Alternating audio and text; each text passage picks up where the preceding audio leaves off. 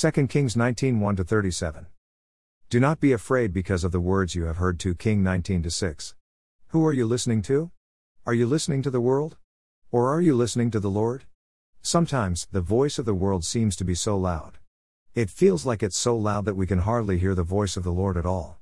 We need to listen well if we are to hear the voice of the Lord in today's world. When we are discouraged, we need His word of encouragement. The zeal of the Lord will do this. 31. When you feel like saying, I can't, remember this, our God is able. Daniel 3:17.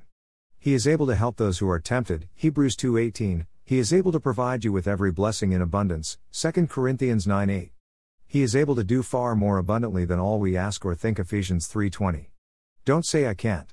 Say, I can do all things through Christ who strengthened me. Philippians 4:13.